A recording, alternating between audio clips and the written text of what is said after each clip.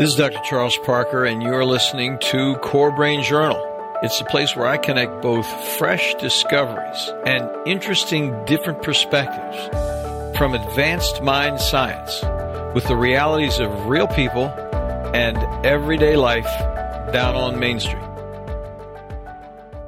Well, welcome aboard, folks. Dr. Charles Parker here one more time. And we have an interesting, many of you heard about neurolinguistic programming in the past and how it can be so beneficial when you're locked down with all kinds of stuckness in your life. And we have an expert that has written a book called Phobia Relief from Fear to Freedom. She's an author going to join us today to talk to us about the nuances and the applications of neurolinguistic programming. Calliope Barlas, thank you so much for coming on board. Appreciate it. Well, thank you so much for having me, Chuck. It's a pleasure. So Calliope knows offline we were having trouble getting hooked up here, but we're going to have this conversation, and I'm really, really looking forward to it because, you know, the issue for me and for many of us is, and why do we do Core Brain Journal in the first place? The reason we do it is because why do we bring these experts in from all over the world is because we're looking for options. Instead of just throwing meds at people, instead of just doing deep psychoanalysis for 5 or 6 years, we're really looking at different ways we can actually get into the neurophysiology of brain function and biomedical function, brain and body interactions. And neurolinguistic programming is really an example of how one can do that. And I think a lot of our listeners, as educated as our audience is, may not fully appreciate what's going on with neurolinguistic programming. And just so interesting. I think it's one of these things we really need to spend some time with and get it done. So let me introduce Calliope to you. So she has been working for more than 20 years in neurolinguistic programming.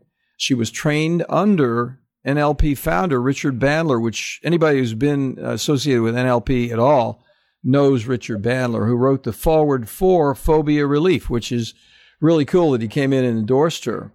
Barlas is a licensed neurolinguistic programmer who operates at NLP Training School in New York City, where she maintains a private practice there in the city. She is currently the host of a podcast, Calliope Cast, which is going to be very interesting to hear one day. She's been around.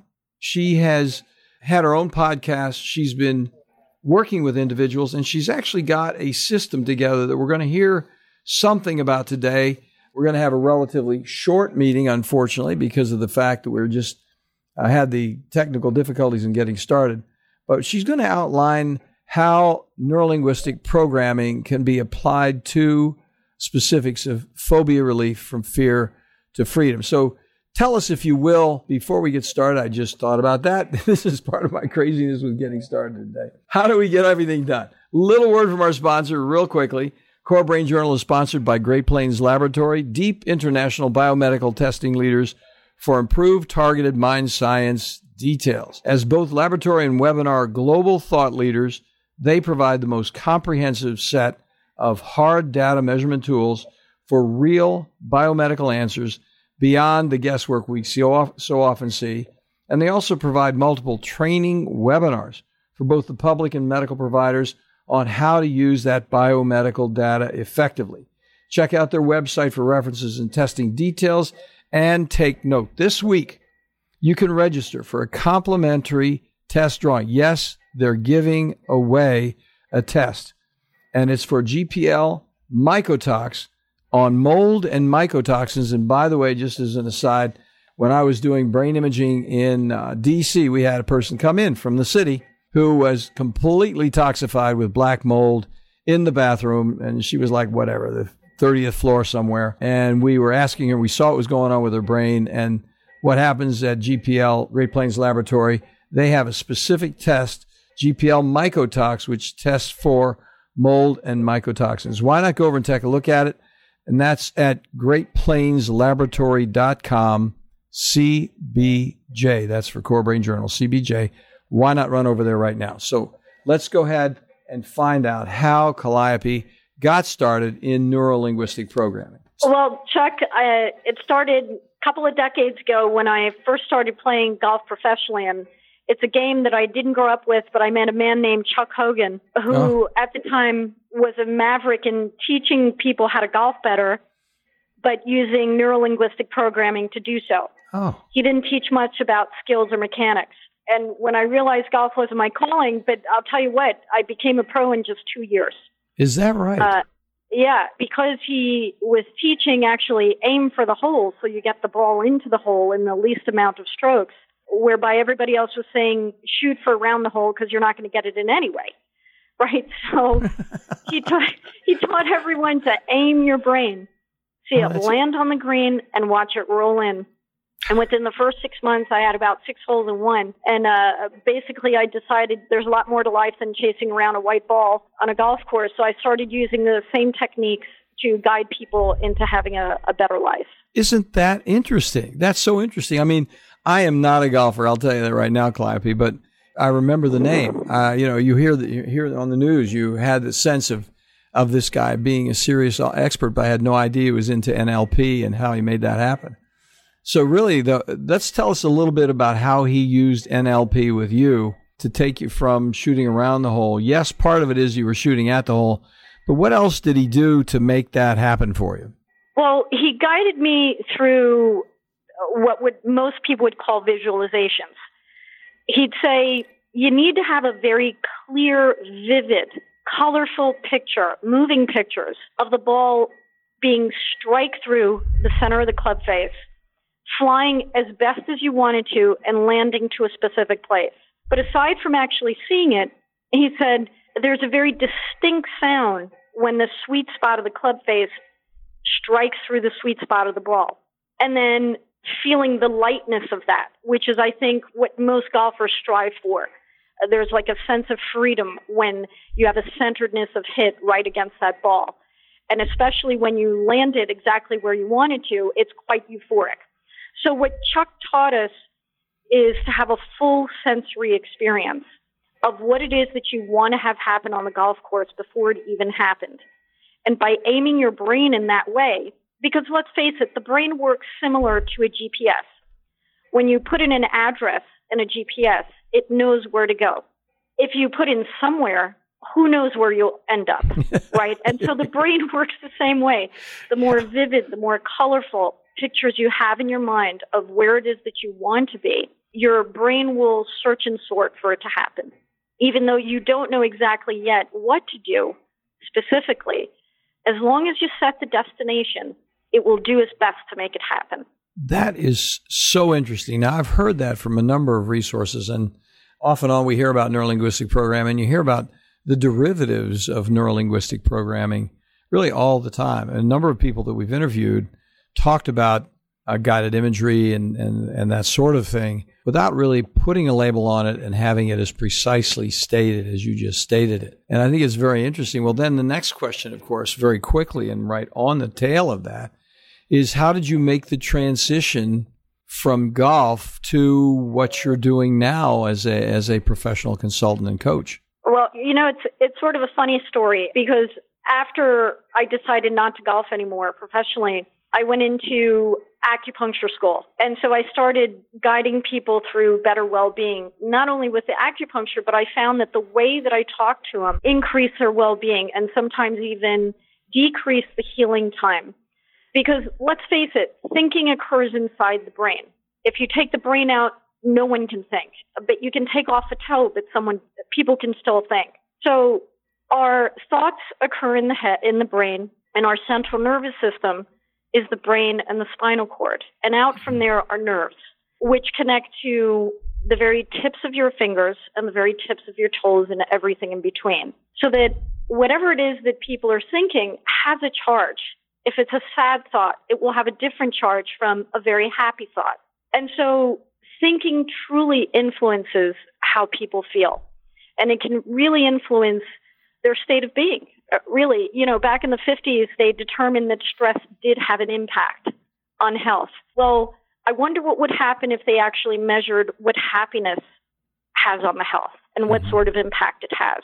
And I can't help but think that it truly does promote well-being overall. So then you got onto the translation between the mental into the psychological, emotional, and physical, away from the golf club striking the ball and that sound. I can imagine what a great trip it would have been to realize you had a hole in one. That must have been unbelievable.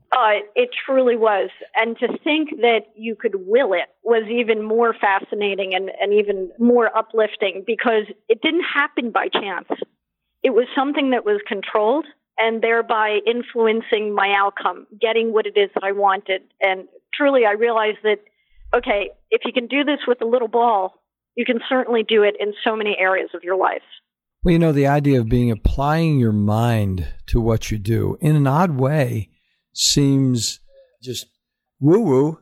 Just sounds weird to actually think that you can come in from a mental, if you will, power point of view and reframe what you're doing in a corrective way so that the individual is able to achieve the goal in some realistic fashion. So then, how did you then start practicing it? Then you took the time with Dr. Bindler. Were you working with him at the time when you were golfing? I was not. However, I've been apprenticing with him for the past decade, and we're actually in the process of writing a book about overcoming bad memories, similar to the skills that I wrote about in Phobia Relief from Fear to Freedom.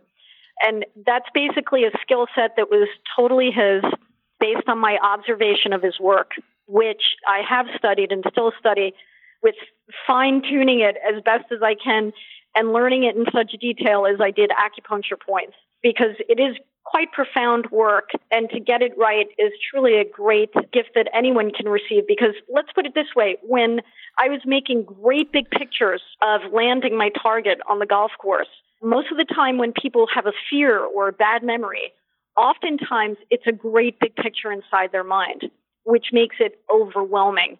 There's a synesthesia that takes place between the size of the picture and how much you feel from it. So basically what I do with people is shrink down those bad memories and irrational fears. And once they're shrunk and blink at black and white, it loses the pattern that it would normally have run, so that we can build in pictures of other more beautiful things like the life that they want instead. That has an interesting parallel to some other people we've interviewed, which I know you'd be interested in. The Accelerated Resolution Therapy Group, ART group for PTSD and the war. I don't know if you're familiar with them or not, but it's a very interesting group, and they're using some of the same principle in accelerated resolution therapy, where they take a trauma and bring it into shape and actually replace the trauma with something else. And I can appreciate the value of something like that, because anytime you do take something away, you definitely want to put something better in its place that's more valuable, so that the change remains progressive. Well, let's do this. Let's take a quick break right here. We've hardly got into a conversation, and I appreciate the fact that we're deeply into something, but just watching the time because we got a late start, we're going to take a quick break right now. But here's a question I want to ask you, and I really want to have time to amplify on it when we get back. That's the reason I want to take the break right now. But I think it's really going to be interesting to me and to our audience to give us a couple of examples of what a person that came into you troubled, and then what you did with it, that person, and how they reframed their lives, and then how they came out of it. Because what we're really appreciating from the individuals we talk to here is the insights down on a street level. Here's the theory. Here's how it works. Of course, we didn't get into brain science too much, but the bottom line is, how does it really work on the street level? What kind of experience do people have when they experience NLP and in relationship to phobia relief? So we're going to take a break right now, and we'll be back in just a moment with the answers to that question. Today, the world of mind science, psychiatry, and mental health is rapidly changing with innovative, comprehensive testing that takes both patients and practitioners into a new world of measured details with useful, understandable, and remarkably actionable plans. The key phrase here is cost-effective. Testing also introduces a key parallel word, predictability. Psychiatric treatment failure, especially after multiple medications and or brief hospitalizations, arises directly from the complexity of measurable brain-body imbalances and impediments that explicitly interfere with medical outcomes and create costly difficulties with inadequately informed supplement and medication trials over time. Great Plains provides a leadership team of biomedical experts with advanced laboratory insights, approved nationally both by the FDA and CLIA laboratory certifications, and is available internationally for both public and medical professions. Great Plains Laboratory is the primary laboratory we've used at CoreSight for years, with excellent customer service for both patients and medical colleagues. They are on the spot. They get it every time. In addition, they provide exemplary training modules, which are webinars and conferences, in an effort to broaden practice perspectives wherever you live. Do follow up on one of these complimentary test offers today at http://greatplainslaboratory.com/CBJ. Yeah, that's Core Brain Journal CBJ. Well, Calliope, thanks for your patience for this whole thing. It's funny, audience. You guys will get how discombobulated it was because I'm so discombobulated. Calliope's been smooth as a button through this whole thing. She's right on it. We were back and forth with how we were going to connect. We were going to connect through Zoom. We wound up connecting through Skype just because we couldn't get the Zoom thing working. So we're jumping around here a little bit. But I think her level of self-management in this whole situation is exemplary. And, you know, it's easy to appreciate what she's done and how she's grown from her own experience. So the question that I wanted to ask that I think so many people would be interested in is, and the application. So, and if you could give us a couple of examples. The phrase neurolinguistic programming seems so arcane and so mysterious. But how does it actually work with a client that comes in the office? And can you give us one or two examples of people you've worked with so our listeners can get an idea what it's all about? Absolutely. So I have to state what Dr. Richard Bandler says so frequently, which is when you change how you think, it changes how you feel, which then changes how you do things. And when someone comes in to see me and has a bad memory or a phobia, when I have them shrink it down and basically turn it black and white very quickly, it changes the charge inside the brain, the neural pathway. And so what this does is then give them the opportunity to build in better pictures of the life that they want instead. And when they do that, the kind of results they get are really, once they wipe out an irrational fear or a bad memory, suddenly they have space to see what they want their future to be like. And they become better parents, have a better temper with their kids, become a more intimate spouse, even have a better time communicating at work so that they can be more motivated, more successful, and make more money in overall. So this level of changing the structure of your thought has so many different effects in all aspects of life, truly, so that parents can start vacationing with their kids where for years they couldn't leave their house, that they could actually do some public speaking at work so that they wouldn't have to change their jobs every time they were given the challenge to do public speaking in a meeting, or even just be a better person who's more fun to be around, happier, so that people want to be around them. And so really my work is mostly based on connecting people with themselves so they can connect better with the world around them, including their family, friends, and work. See, I think that's an interesting perspective because so many of the people we've talked to, just for your own information, Calliope, with dealing with trauma. And trauma is obviously, from what you've said, a very useful application for neurolinguistic programming and that tool, because trauma can then, of course, make you phobic. There was a car accident on that corner. You were in the car accident. It'd be anxiety provoking to go to that corner again. We all know about PTSD and stress disorders following trauma. But I think you were just saying something that was really quite interesting, and that is a somewhat more utilitarian. A person doesn't have to really say, I've been traumatized, to come in and envision what the blockage is. So the blockages could be there, even if you've had a relatively untroubled life. No one has an ordinary life. Everybody's life is really special. But in a relatively uncomplicated life, if somebody's in some way developmentally arrested, then what you're saying is there's an application, even with that person, to reconfigure in some way who they are and find out what the blockage is and then re-envision the whole process. That's right. My grandmother used to say a person is born the way they are. Well, I have to disagree with her, because the truth is that you can change who you are by how you think and what you do at any given moment. Just because something happened years ago, which oftentimes a trauma could have happened 5, 10, 20, 30, sometimes even 50 years ago for people.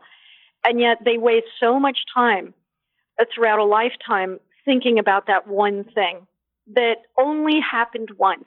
And so when you change the structure of the thought, instead of it being an overwhelming picture or many pictures, and shrink it down to the size of a cell phone screen, it truly changes what they can do and who they become.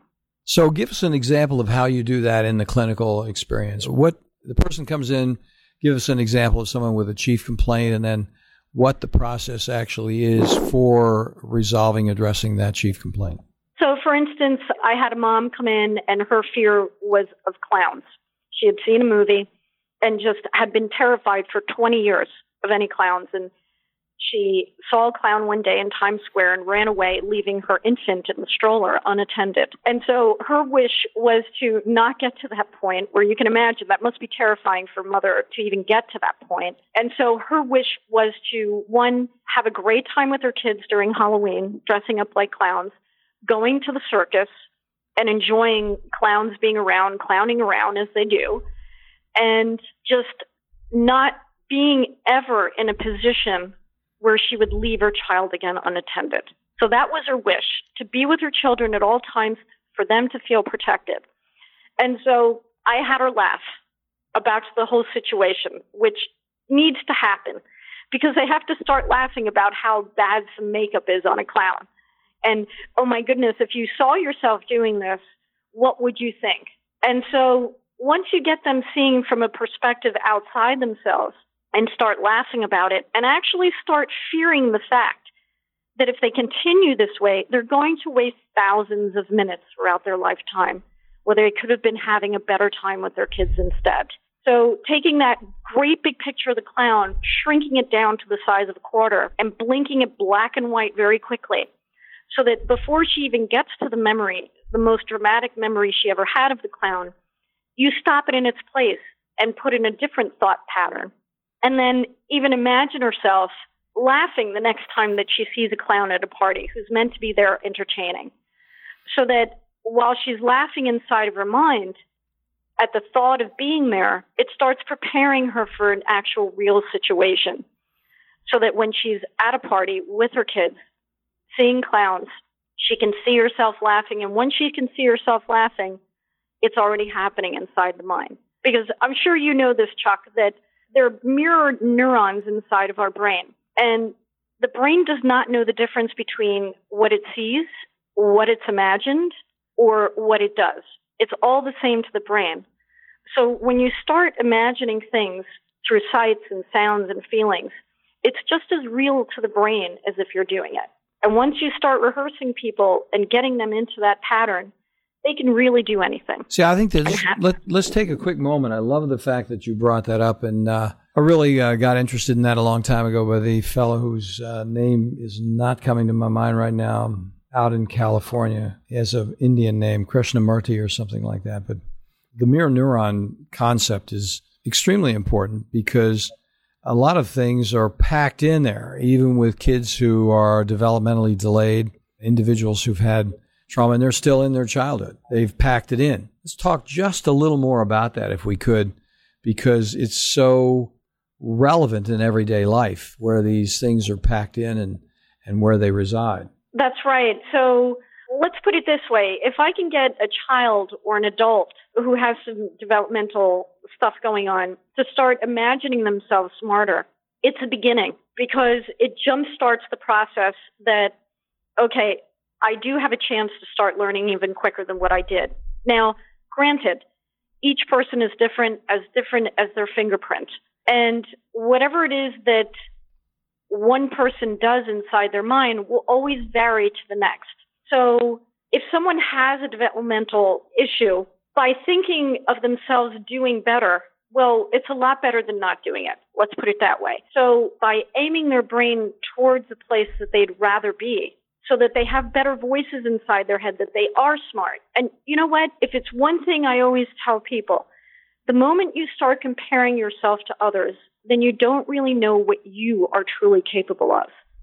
But when you compare yourself to your abilities yesterday and what you're doing today so that you are better today, well, then tomorrow you'll even be better than what you are today. So that really it becomes about your own progression and what you can do more for yourself to progress so that really you add more value to not only your own life, but others' lives as well.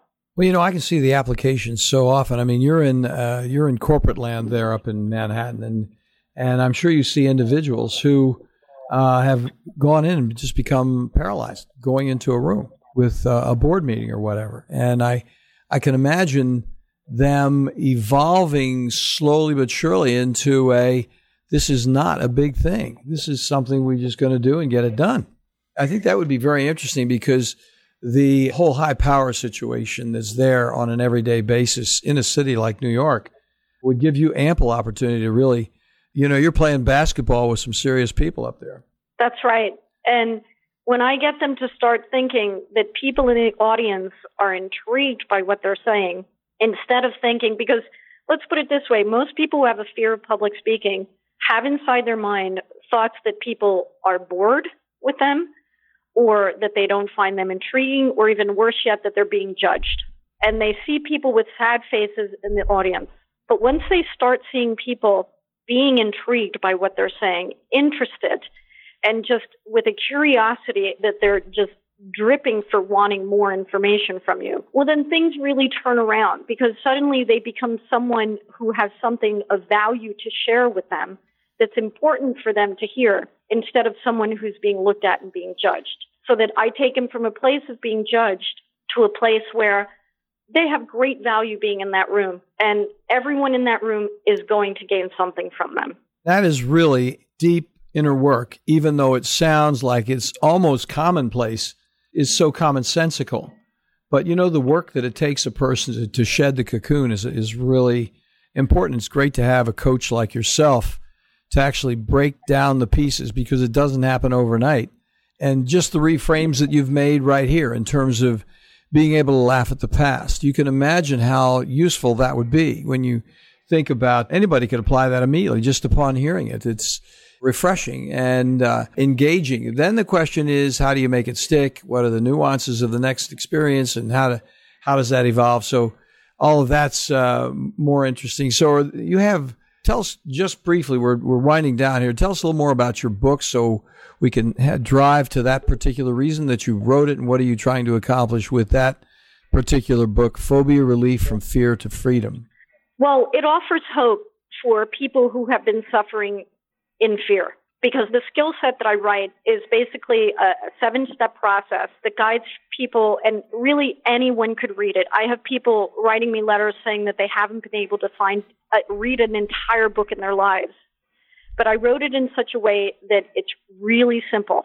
And those people who couldn't finish a book have finished it within a week because I wanted the material, the skills to be accessible to everyone, regardless of education, regardless of the amount of money they have in their lives, so that they could have it in the palm of their hands at any time. And so basically, back to what you were saying before about this is something that may take years. Well, the truth is that I created neurological change, a physiological change, not a psychological one, because I changed the structure of the thought, which changes stuff that's going inside the brain. So when people have these skills in their hands by just reading a book or even coming to see me as a private client, or I actually do trainings where I license people in neuro-linguistic programming, was just awarded master trainer by the society. Well, congratulations. Well, thank you so much. Yeah, that's something that can't be bought. It's absolutely earned. Yeah. So I'm very proud of that. And it's a great honor. And basically, my life's work is getting these skills out there, and I'm looking forward to the next book coming out with Richard, who's co-writing it. We're co-writing it together based on overcoming bad memories, and hope to get these skills out there as best as I can. With Dr. Richard Bandler, of all people. I mean, it's amazing. It's really different life for you, that's for sure. That's right. Absolutely. You put it together. Yeah. Before we go, let's drop the word on where your website is. We're going to have the book available on the show notes, folks. If you lost it, it's going to be sitting right there. We'll have a link to Amazon. We'll have a global Amazon link there. And just in closing, please, if you will, Calliope Barlas, please tell us the website, where your website is. Sure. One of them is phobiarelief.org, and the other is my personal website, calliope.nyc, and that's KALLIOPE.NYC, not .com. Look forward to hearing from you all, and truly appreciate the opportunity to share these skills with your listeners, Chuck. Thank you so much for coming on board, Calliope. Really interesting. And, I apologize to you for all the stuff at the beginning. We'll do it again sometime. It'll be a little easier next time. We'll love to, and look forward to it. Me too. Thank you very much. You have a good one. You as well. Thanks for listening to Core Brain Journal. We're working every day behind the scenes to bring you reports that connect research benches with those street trenches. Here we share the complexity of mind science because, as you know, details really do matter. One of the most pervasive, misunderstood challenges is how commonplace medications, like those written for ADHD, are used so regularly without clear guidelines. If you think you'd like more specifics, take a minute to download my 2-page PDF packed with video links and references on the absolute essentials of how to start ADHD medications. They're easily available at corebrainjournal.com/start. Thanks for listening. Do connect and stay tuned. Together we can make a difference.